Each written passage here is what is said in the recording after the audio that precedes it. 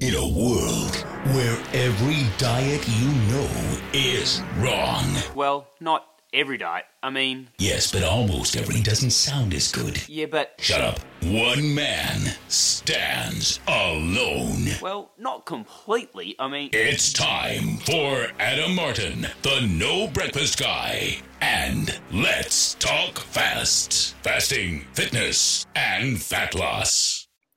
What's going on, guys, and welcome to a brand new episode of the Let's Talk Fast podcast. I'm your host, Adam Martin, more commonly known as the No Breakfast Guy, and I hope you're doing what you love with the people that you love, and let's just jump straight into it. So today I think is going to be something quite different to what I've had on the show before, but or talked about on the show before. It's certainly a topic that I think is very prevalent these days because of, I guess, social media and shows like MasterChef and Iron Chef and all these kinds of shows that we see. But I have Michelle on the line with us today, and she is a food stylist and a recipe designer, amongst, I'm sure, many other skills that she has. But I thought I'd get her on today to kind of talk about that industry and kind of what it's all about. So Michelle, welcome to the show. Hello, good morning. Did I introduce you correctly? Is that what, I mean, if you're on, you're going through immigration at an airport and you've got to tick what your profession is that kind of what you would say, or how would you introduce yourself or kind of say that what you do? Yeah, it's a really tricky one, what I do, because it isn't, it's not really a tick a box type of job description, but yeah, that's pretty much it. And so, I mean, obviously, we'll get more into that as we get into the podcast today. But, for everyone at home who doesn't know who you are or kind of, I guess, where you got into this industry or how you got into that, but just tell us a little bit about yourself and, I guess, where it has your story to it is today. So, I live in Tasmania in the beautiful Huon Valley and with my family. I've got 2 kids and my husband, and I run my own business working sort of as a food consultant, I guess. So most of my time is spent writing recipes or developing recipes for clients, styling for food photo shoots, and also shooting, being the photographer as well as the stylist, depending on what the job is. And I also do a bit of consulting for food-based businesses down here, and I do a little bit of social media, newsletter writing for food businesses as well. So sort of lots of different hats. I think you're a little bit too, what's the word I want to kind of say? I think when you say I do a little bit of social media, I'll put your details obviously in the show notes that I highly suggest people go and give you a follow or go and give a look at your page. Because, I wouldn't say you just do a little bit. Your social media page is a beautiful page, and it's what kind of stood out to me and why I made contact, because your photography and obviously the skill set you have is very, very good. And so, to anyone looking in, it's not just a little bit of social media. You're far better than just taking a photo of something and putting it up there. That's fine. Thank you. So, I mean, how did you come into this industry? Was it something that kind of just, you always loved food or always around it? You always loved taking, photos, or was it something completely different and just stumbled across it? So I lived in Sydney for 25 years or something, but I'd always been really passionate about food and loved reading about it, loved cooking at home. But I worked in fundraising for an arts organisation in Sydney and worked special events and not really in the food industry at all. Then when my daughter was born, me and my husband thought, we really don't want to live in Sydney anymore. We're looking for something different. And I wanted to work in food. I just thought, I've spent my whole life dreaming and talking and cooking and reading and wanting to work in food, so now's the time to take the leap. I think when you have a child, you sort of have a year off work or 6 months or whatever, and you have a bit of time to sort of sit and reflect on what you want to do and where you want to go in your life. So that's when we decided to make the move to Tassie. I thought that it's such a great food producing area. It's the perfect location to sort of set yourself up to work in food. So I came down here with a little baby and my husband, and I just signed up for some of the TAFE courses, just some basic kind of cookery skills. And I started a market stall with a friend, and we started baking cakes for the local farmers markets. Amazing. So every weekend we'd be, up at dawn baking hundreds of little cakes to sell at the farmers market. And the cakes got a lot of attention. And what kind of flavours would you normally produce? We were really inspired because Tasmania has a great fruit growing industry. It's a cooler climate, so we get amazing berries, the apples, of course, the stone fruit. So we were really inspired by what was in season. So if it was strawberry season, like we'd have lots of strawberry flavoured cakes, or if it was winter and there's not so much fruit around, we'd be looking at more of the chocolate and the quinces and the pears. And so it was very much seasonal what we were creating, and I think that's why people loved our cake so much. And because of it's a bit of a, I don't know what the right word is, that shared economy. Down here there's always abundance of backyard fruit that people have, and so people are always swapping produce. So people would give us a bag of something from their backyard, walnuts or something, and then so we'd turn it into cake, and then we'd give some of them the cake in exchange. Oh, great! Yeah. So it was they were very much Tassie seasonal inspired cakes, and I think that's why people loved them so much. Yeah. And that there was a stall holder there at the markets that we used to attend who was writing a cookbook, and one day he said, "Do you want to come and help cook?" So I started. That was about 12 years ago now. There was a big photo shoot. It was a week, and I was the cook. So when there's a photo shoot, there's usually a few people involved. You have the photographer, you have the prop stylist, so they bring all the plates and the backgrounds and the linen napkins and the cutlery, and they have all the elements that you see in the photo, and then you have the person cooking, the home economist. So their job is to buy all the ingredients, bring them to the shoot, and then prepare all the food. So I was that person. So I did that for a few months, and then... and was that an enjoyable job? I mean, now you're getting paid to kind of cook things. Yeah. Is that something you really loved? I couldn't believe it. I loved it. It was something I'd always wanted to do, and I was always really curious about the industry, and I couldn't believe I was pinching myself. This person wrote a column for a food magazine, so it turned into a regular gig. Every couple of months, a photographer would fly down and we'd shoot 10 recipes over 2 days. And one day the stylist was sick. She couldn't come, and they said, "Oh, Michelle, we think you'd be really good at doing food styling. Why don't you give that a crack this month?" And then that was that. The rest, as they say, is history. And was that in combination with cooking? So on that particular shoot, you were both cooking and doing the styling? No, they got someone else, thank goodness, because it's a pretty hard job doing both, I can tell you, especially because you've got a really short time frame. It's like we've got to smash out 10 recipes today, and you can't do it you can't smash out that many images just by yourself. And to that point, when because in my head, I mean, I'd like to talk to you more about this, whether it's on air or off air, but I've got an idea to create the No Breakfast Guy recipe book or cookbook or something, whatever it might be, or part of a monthly newsletter or something like that. I've always thought, like, how many recipes can you get done, like, properly in a day? Like, to actually have it cook them, photograph it, get it all done. Is 10 like really pushing it, or could you do more if you really had to? Like, where does that kind of usually be? And it depends on lots of different things. It depends on the team you're working with, and it depends on the complexity of the recipes. So if you've got 3 people, so if you've got the food stylist, the photographer, and the cook, you could probably 12 to 14, as long as they're fairly simple, is a reasonable amount to do.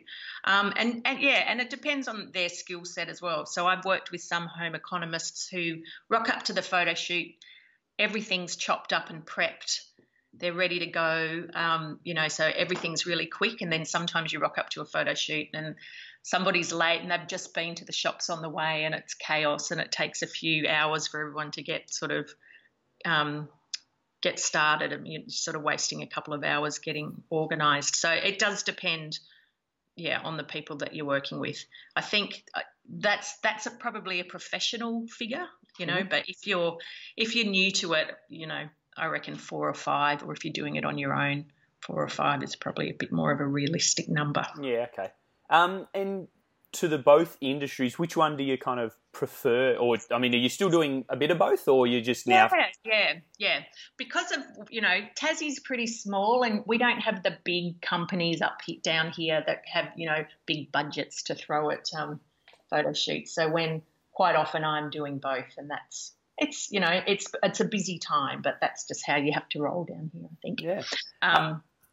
Yeah, and when kind of looking to design a recipe or kind of come up with a recipe, kind of do you take inspiration from things that you've eaten or you've seen, or is it kind of like, I remember when I was a child, I had this walnut and apple muffin and I think I can make it, but like, where do you kind of start designing a recipe from?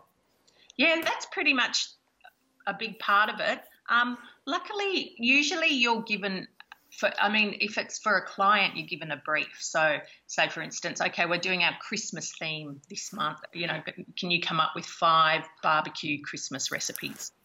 So that gives you a good starting point. And then you think about what season that might be. So Christmas, it's great. Okay, so there's going to be, you know, lots of tomatoes and, you know, all those vegetables that are in season at that time, and that gives you a good framework.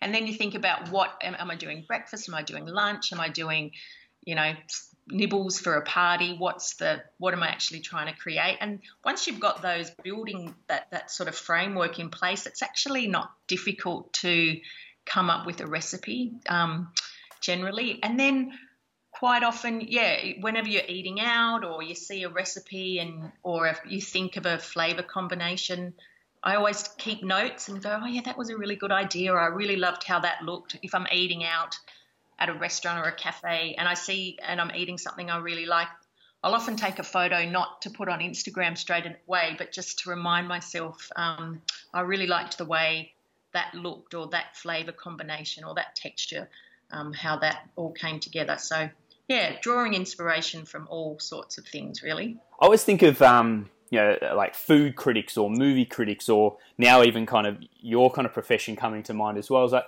can you ever go into a restaurant now without having your kind of business hat on, or are you always kind of the phone's at the ready or the mind's at the ready? And does your husband or friends kind of like, oh, God, Michelle, no, put your phone away. We're not taking photos here today.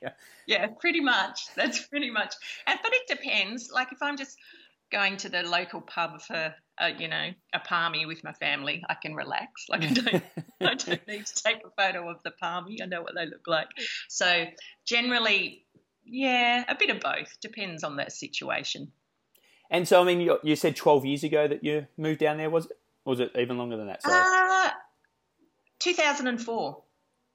So 15 years ago then also? Yeah. And, I mean, I myself, and I've told this story before, when my daughter was 1 year of age, we disappeared and took a year off to go and live in France, and it was kind of it was a time in my life that kind of, I guess, allowed me the mental space to kind of come up with the whole no breakfast guy thing that I've done over the last couple of years. But, you know, a lot of people at the time told me, you're an idiot, what are you doing? You've just had a child, you shouldn't be taking this time off, you should be settling down, you know, continue with you. When you decided to move down to Tassie, was there any kickback from family, or they're like, no, this will be the best thing you'll ever do, go and do it? Like, where were everyone else at that time? Pretty much the same response that you got, especially because I always say, yeah, we decided to move to Tassie and we had no job, no money and no idea. Like it was just... We went there to visit friends in October 2004, and by the 1st of December 2004 we'd packed up and we'd arrived with a shipping container with all our stuff going, yeah, like what are we going to do? But I think it's throwing yourself in that sort of situation is the best thing you can do, because it makes you scared and it makes you vulnerable, but it also makes you creative and it makes you get out of your comfort zone and do some really cool stuff. And I think moving to Tasmania was the best thing for all of us that we ever did, because it's led to so many amazing opportunities that just wouldn't have happened if we'd sort of stayed in our comfort zone in the city, surrounded by friends and family with regular jobs.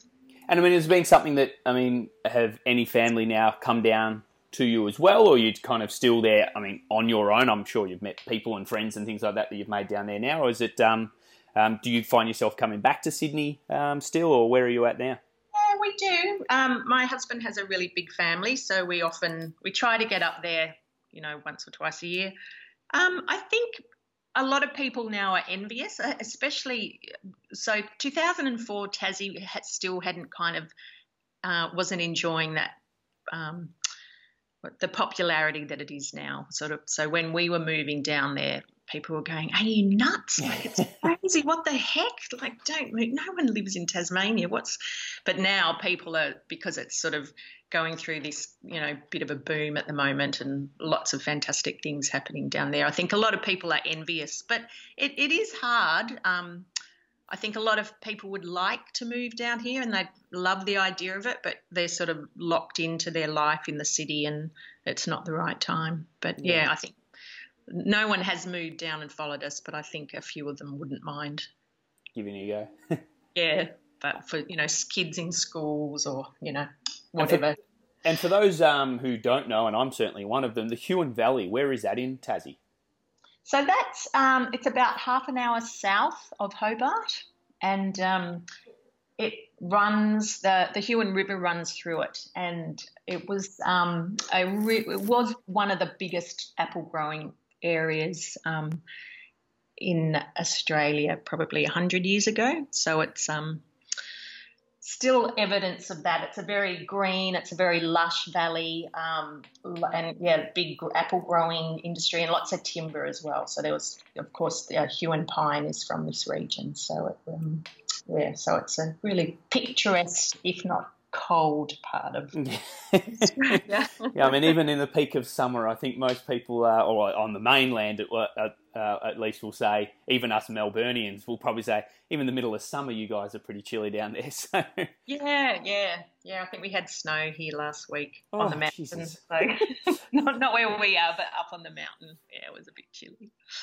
So to I guess your daily life, I mean, kind of what does it include usually? I mean, you're more of a consultant, so I mean, obviously you'd be getting called upon to say, hey, we've got a job here, we've got a job there. But I mean, what's an average day when Michelle wakes up in the morning? What do you kind of from go to woe? What's it kind of look like for you as your kind of role? Well, because I work freelance, I guess it does. Every day is different, and it depends if I've got a job on. So if I've got a shoot coming up, I'll be prepping for that, and that might be it might involve testing recipes. So going out getting ingredients, testing them. It might if I'm going on a shoot, it means loading up my car with truck like milk crate after milk crate of props all wrapped in tissue paper and lots of ingredients, just jamming my car full of stuff and heading to the location wherever the shoot is, and then working on out on location. That's probably one of the fun part of the job. The unpacking's not, but taking stuff and working on a location is really good. Or quite often I might just be at my desk writing a newsletter for a client, or writing up recipes, or editing photos. So there's a lot of variation, and in between that's picking up kids, dropping off kids, taxiing kids, cooking dinner. All those usual things that parents have to juggle. Yeah. And does cooking dinner of an evening kind of still feel like work because it's partly what you do, or is it something you still find a lot of joy in, obviously? I have my good days and my bad days. Yeah. I think sometimes I'm like, I have to cook dinner again. Yeah, I mean, I get very much the same as that, because, I mean, my job usually involves talking to people for 10 to 12 hours a day. And as I've shared many times, I love talking. I love talking to people and kind of hearing people's stories and things like that. So I mostly enjoy that. But, yeah, I think my wife sometimes gets the back end brunt of it if I've just had a day where I do not want to talk anymore and I'm coming home. How was your day today? And it's like, just a grunt. Like, I know, I can imagine. It's so hard. Thankfully, lucky I'm married to someone who's very sympathetic and someone who loves to cook. So if I'm sort of going, I can't be in the kitchen tonight, he's ready to step in and cook up something for dinner, which is good. Very good. Well, for someone who, myself, I love baking, and I love the precise work that is baking. If a recipe calls for 32 grams of this and 42 grams of that, that's how much you put into it. Yep. When you're kind of coming up with a new recipe, do you kind of just play around with those levels, or do you kind of just throw anything in? I mean, because my head my OCD about cooking, because as I said, I really do like numbers and things like that. The thought of people just throwing things in, I'm like, oh, no, don't destroy a recipe of kind of what it is. How do you start to kind of experiment? And I mean, I'm sure you've come up with some things that you're just like, oh, that does not work. Like, how do you kind of begin to kind of start that process? And it's a real challenge. I mean, baking's good because it is so specific. So you can, there's basic ratios and rules when you're, say, developing a cake recipe. So you can sort of tweak them a little bit, but there's actually, pretty solid formulas out there that you can follow. And I really like that. And I think it's great for the people reading the recipe because it's very precise and you know exactly what to do. But when you're cooking savoury or recipes or not recipes that don't involve baking, I think that's when the lines get really blurred, because I'm not the type of person who will measure half a cup of onion. Like, to me, that's just get an onion and chop it. Or if like a handful of parsley, or I just can't be bothered measuring 1 cup of parsley I would. Yeah, and I think I like recipes where that doesn't matter. Like, my handful is different to your handful, but that's not going to affect the flavour so much. Okay, yep. Yeah, so some people really love that precise measuring if they're cooking a casserole or a pasta sauce. But I'm very much I like to, when you're cooking, I think it's really important to taste and use your senses. So taste things, and if you think it needs more or you think it needs less, just let yourself, just use your instincts rather than sort of slavishly following a recipe. But except when you're baking, because when you're baking, that's when you've got to follow the rules. Yeah. And have there been any, I'm sure there's some standouts for you that you've tried something and it was just like way off the mark? Oh, hundreds all the time. Absolutely. Too many to mention. But then, you just sometimes that's when the best ideas do come out too. I think that's how the brownie was invented, actually. The woman forgot to add eggs or something to the chocolate cake she was making. And is that right? Yeah, and it sunk. And it was glad she did forget that then. I know, exactly right. Yeah, and that. So sometimes the best things do come out of mistakes. But we had chickens. We've just moved into this new house, but before we had a little cottage farmhouse with a big garden, and boy, were those chickens well fed. They got a lot of bad cake. Nice and fluffy and plumped up then, were they? Yeah, and producing eggs at a good rate. Yeah, you got the baking powder wrong on this one. I mean, what is your favourite thing then? If you're not having to cook for someone or some shoot or something like that, what do you like having to cook on a day to day? Well, I do love making cakes as well. That's something I love. But I say it again. It just does depend on the produce. I think I love going to the market and just going, oh my God, look at that amazing tomato, or look at those amazing Brussels sprouts, or whatever you see there, and then going home and cooking. That's kind of my favourite thing. But I love cooking for friends and family. I love having people over. I'm very casual though. I love barbecuing. I think cooking on the barbecue is one of my favourite things as well. Oh, lovely. So, I think I'm pretty. As long as you've got friends or family to eat it, that's probably, I'm happy to cook anything really. Absolutely. Which is lucky because that's my job. And I guess you tell me if this is a question you get asked frequently. I thought it would be something that you would.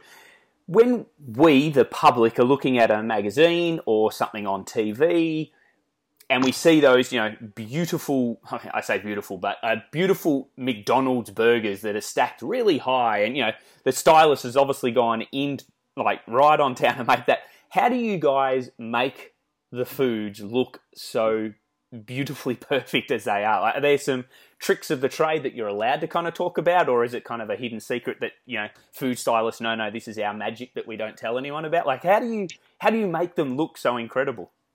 Well, there is a skill to it, that's for sure.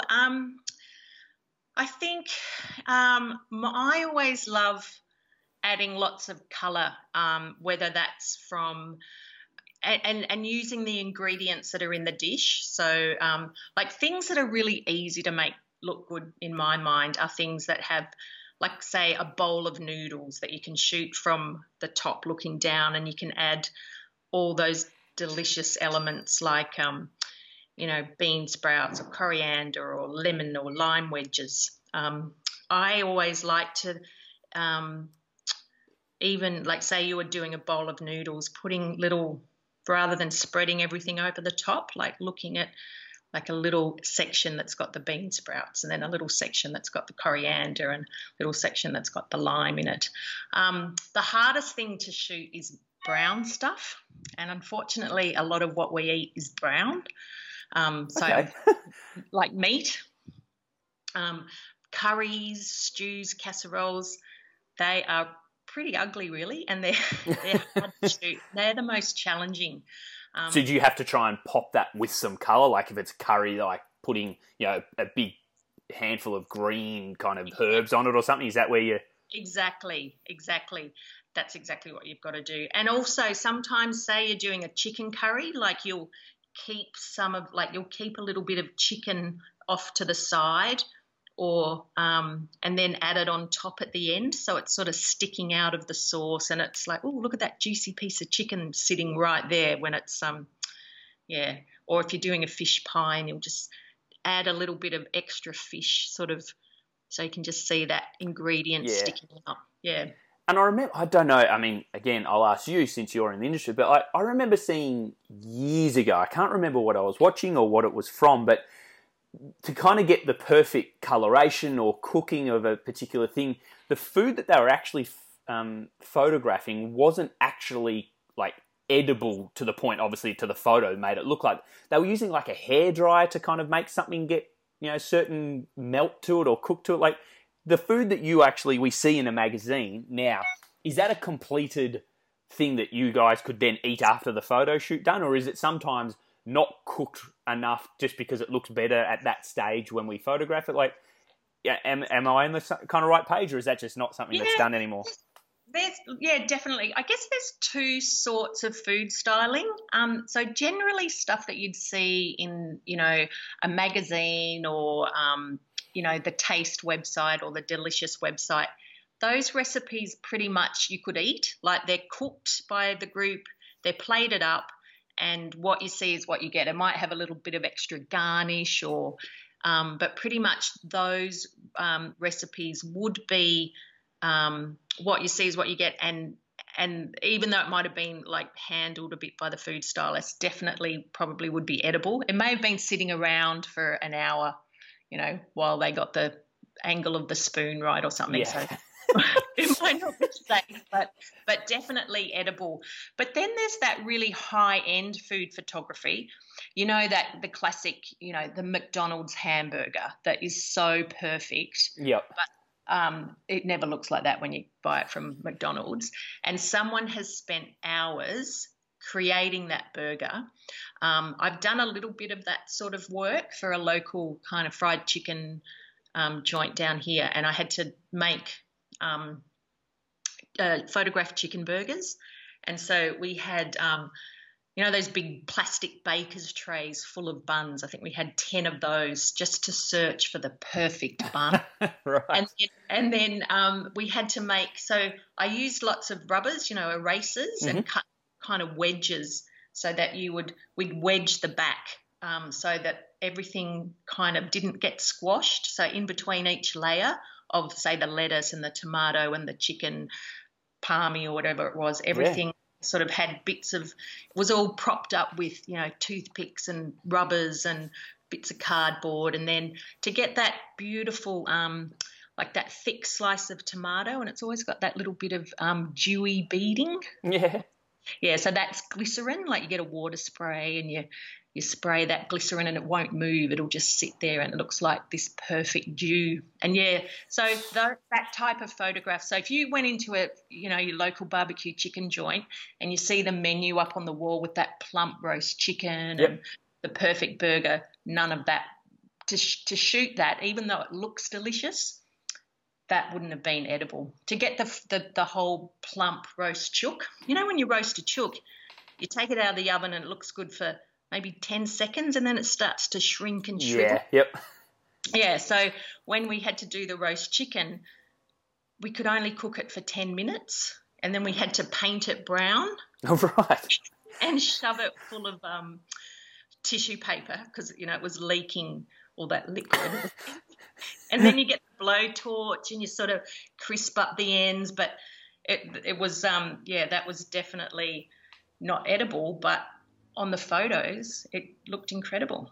And is that something you enjoy, or do you prefer the other side of, no, I want to photograph something that's cooked and is something that someone's going to produce at home? Yeah, look, I enjoyed the challenge of the technical, but definitely I found the waste the hardest thing to deal with, actually, because, all of that stuff had to be thrown out. Yeah, good point. But, I just much would rather cook something, plate it up, wow, that looks delicious, and then eat it. That is definitely my favourite type of work for sure. And on those particular shoots then who gets to eat that? Is it kind of people just starting to put their hands up, or is it, no, the person who cooked it, they get to take, like, who does normally get to eat those foods? Yeah, it depends. So if we were doing a cookbook and we had, to do 10 recipes a day, then it all gets divvied up and, you might give some to your neighbours or drop some stuff at friends, but definitely the team will eat it or share it out. Yeah, but it just depends on how many people are working and how many dishes. There you go. I guess the most important question that we're going to have to ask you today is, well, the budding person at home then who wants to make their social media page look great with food, what are your top tips then for people who are just like taking photography of food, or kind of whether that's for show? And obviously I'm having a joke here, but for people who do like photographing food, whether it is for their Instagram page or they want to get into this industry, like, what do you think is the kind of key to making food look good on a behind a camera? I think lighting is probably the most important thing, and using natural lighting, so not shooting anything at night under a fluoro light, looking for a spot in your house near a window generally, like a side light is generally the best. So shooting something under natural light is probably the most important thing you can do when shooting food. It's all about the light. And then my number one rule whenever I'm shooting food is I always ask myself, does that look delicious? Like, does it look delicious? Because generally when you're shooting food, you're trying to get a call to action, and that is either come to my restaurant and eat this, or come to my website and make this recipe, or come to my fish shop and buy this salmon. You're kind of wanting people to look at that photo and go, oh, my God, I need that in my belly right now. That looks so good. So that's the question you've always got to ask yourself. There are so many great resources online now. It's fantastic. So lots of online courses you can do that teach you about food photography or food photography in general, and how to manage your Instagram account. It's incredible the amount of knowledge out there. But you just got to start, and you've just got to practice and just keep asking yourself, does that look delicious? Like, does that look delicious? Even if Well, as I said, sharing your page, I just want to jump through the phone on half of the things that you've got on your page there, because as said, you certainly do make food look amazing. Yes, winning. Thank you. That's what you want. That when you're shooting a photo and someone looks at it and they go, oh, yum. Then you go, my work here is done. Yeah, perfect. I've nailed the brief. Yeah. And just to kind of, you spoke onto it very quickly. You're currently renovating a place down there, an Edwardian home, did you say? Yeah, so it was actually built as a bank in 1906. So it's a massive old bank. and then it was converted into a hospital in 1945. So it was the local hospital for 20 years. So it's been through lots of different uses through its 100-odd years of life. So we have bought it, and we are going to turn the upstairs into an Airbnb, and then downstairs in the front, the old banking chamber will be like a food photography studio space. Oh, wow. And then we're living in the back part of the building. So, yes, big job, lots of fun.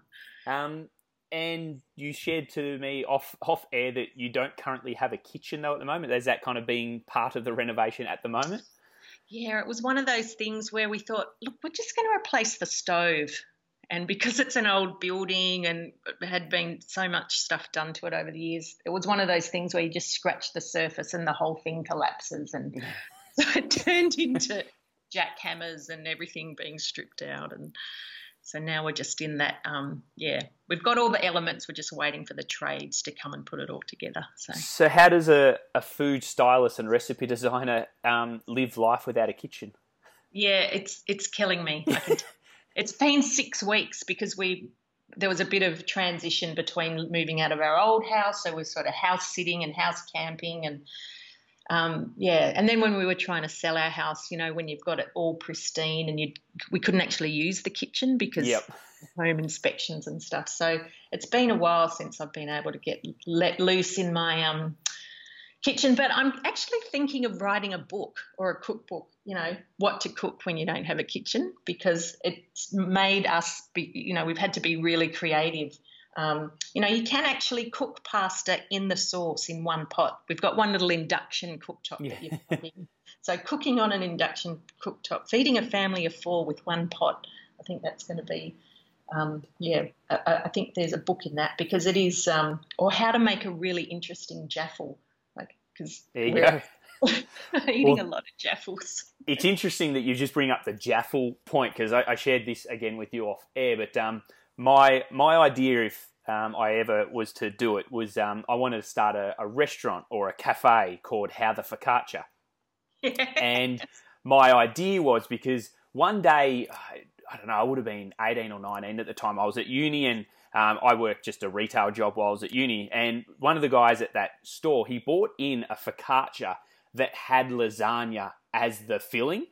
What? And I'm just like, what have you got there? And he's like, mate, the focaccia with a lasagna in it is the best. And then you grill it inside, a cheese, sandwich grill. It's the best thing you'll ever have. And I was like, no. And he said, give me 10 minutes. I'll get it all right. And to his credit, it was one of the best sandwiches I'd ever had in my entire life.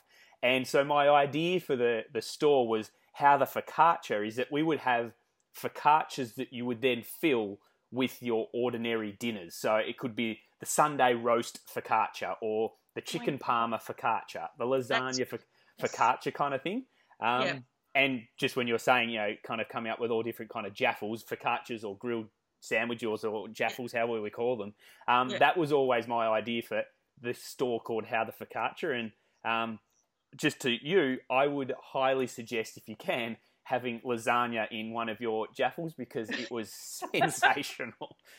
I'm going to try that. I really love that idea. So yes, get back to me and tell me how you think and how the family respond to having the lasagna jaffle. Well, we're pretty you've got the whole family hooked on the biscuit spread. So the amount of attention that me bringing that to my page has been is I swear I should have taken shares out in that company because I'm sure their share prices jumped because the amount of people who had never heard of it for one, and then like, oh, well, I'll go and try something. Adam says he loves it kind of thing. And now like addicted to the stuff just as much as I am. So it is very delicious. And are you a smooth or a crunchy family? Crunchy all the way. Thank you. I have been keeping it in the fridge. Oh no, I keep it in the cupboard. But it goes. It's almost like it's good. It's kind of goes harder, and the crunch is more crunchier. All right. Well, I'll take a leap of faith. I'll throw it in the fridge today, and I'll get back to you on that one. Yep. And also to your point, you tell me when your Airbnb is done, because I've never been to Tasmania, and I'd love to come down there. And if I get a reason to be there, then I'll certainly come and hire out one of the rooms you have and bring my family down. Yeah, that would be awesome. What kind of timeline you reckon it's going to take to kind of get your place done? Before Christmas? Yeah? 2020. Okay, I was going to say, Jesus, like 15 days away. You're doing extremely well. No, maybe 6 months, we're hoping. Yeah. Well, I hope you can stick to your timelines there, and I hope it does come through because, as I said, if your Instagram page is anything to go by, I'm sure you're going to do a beautiful job of this house. Oh, thanks, Adam. Yeah, it's lots of fun and really looking forward to having people come and see it. Excellent. Well, I appreciate you, letting us into your world of, as I said, food styling and recipe design and things like that. As I said, I always started this podcast off as a way to kind of speak to people and kind of learn more about them and bring something that might be of interest. And I always find it interesting, and I hope other people have as well. So, thank you very much for your time. Thank you, Adam. Always a pleasure. And as I always do with every guest, do you mind kind of answering my quick fire 5 questions? Okay. Excellent. So it's basically just first thing that comes to mind when I ask you a question. Question number 1, the beach or snow? Beach. If you could travel somewhere in time, would it be future or past? Past. And can I just further go, and where would you go and how far back? I think I'd go to Victorian England. Interesting. Good response. One food for the rest of your life. You don't have to worry about nutrition, calories, and all those things. What one food would you eat if you had to have it for the rest of your life? Toast. Toast. What's on it? Tomato. Sliced tomato. Sliced tomato on toast. I don't think I've ever done that. There you go. Really? Oh, it's got to be sourdough, bit of olive oil, salt and pepper. Oh. Good tomatoes, though. You can only eat it in summer. What kind of tomatoes? Just like the fresh summery tomatoes when they're in season. Okay, Otherwise, so like not a particular like aroma or nothing in particular in a kind of. As long as it tastes good. Good. All right. Family, friend, famous, dead or alive. Who would you like to have dinner with tonight? Oh. Good. Oh gosh, I don't even know. Isn't that terrible? My family. Yeah. I like dinner with my family. And number 5, everyone always says obviously they would spend time with their family if they were told they only had 1 week left to live. You've already spent that week and you're on the final day. This day is all for you. What would you do on that final day of existence? Gosh, probably drink my wine cellar. Excellent. I think that's the exact same response my father would say as well. So he's got a number in there that I think he's waiting to kind of open when he gets told that, sir, you've got 6 months left to live or something like that. So is there a particular bottle in there that you are saving, or is there something, or is it just a lot of lovely wine in there? Yeah, there's not a lot. There's probably enough for one day. There's probably 5 bottles of, of decent wine that we're saving for a special occasion. So. Yeah, I don't know what Dad expects, because I don't drink really anymore. And Dad, I think, has a cellar of 300, maybe 400 bottles of wine. And, Mum and Dad are doing their best to try and get through that now. But he's not going to come close, and I don't know who he wants to give it to, because I know I certainly don't want to have all that wine. So I hope it doesn't go to waste. Yeah, right. Oh, fantastic. No, we've only got 5. We've probably got enough for one day. Excellent. Sounds like a good way to spend that last day. And Michelle, again, thank you so much for your time. As I said, for anyone who wants to find out more about Michelle, or potentially wants to hire you, or whatever it might be, all of your show notes are in the description. Sorry, I should say all of your details are in the show notes down below. So, again, Michelle, thank you so much for your time today, and kind of, as I said, sharing your world with us. Oh, it's been lots of fun. Thanks for having me. No worries. Well, guys, that's been another episode of the Let's Talk Fast podcast. If you have enjoyed the show, let us know. But we'll be around next week, and we've got, as I said, I think this is episode 51 when I upload it, which will mean we've got 1 more episode left for the year. I hope you've enjoyed the show. We'll be back next week. Have a fantastic day. Love to you all. Ciao.